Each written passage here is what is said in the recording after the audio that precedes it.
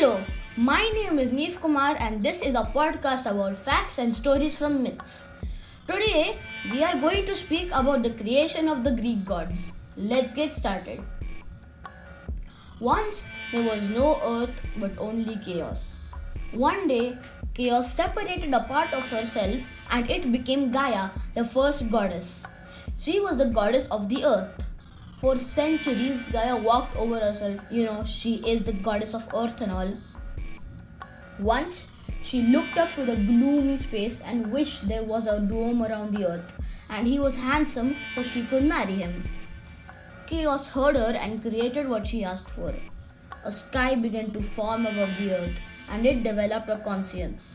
He called himself Uranus. He came down to the earth and married Gaia. Their first batch of children were the 100-handed ones.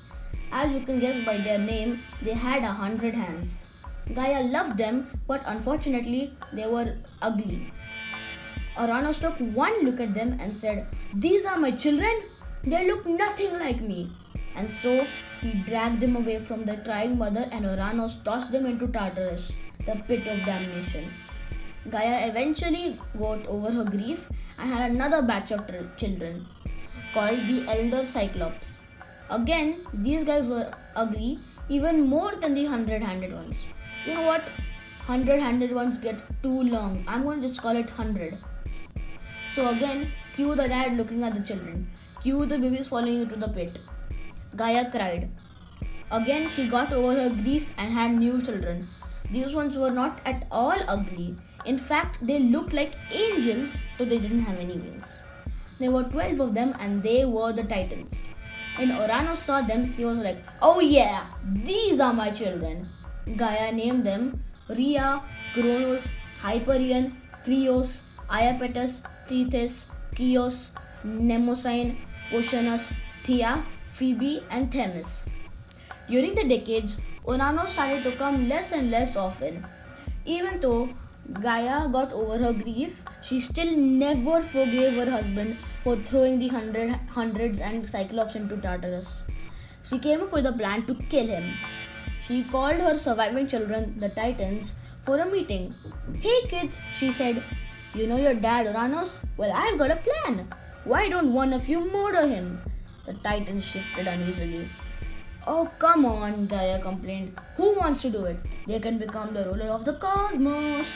Now who's in?" Gaia bribed. Some of the smart Titans made excuses.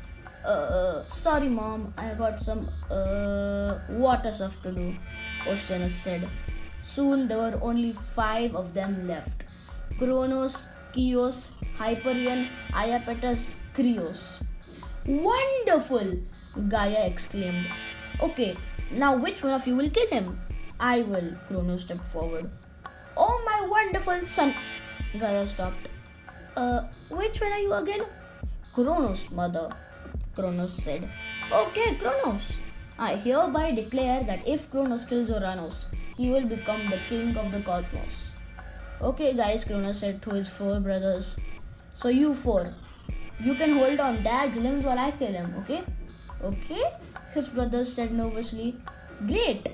We start tomorrow," he turned to Gaia. "Mom, you have a part 2. "Okay," Gaia said grimly. "You have to pretend to make up with Dad. It will lure him out." "Okay," Gaia said. And here's where we'll leave it for now. Next episode, we will continue this story. Thanks, and I will see you next time. Bye.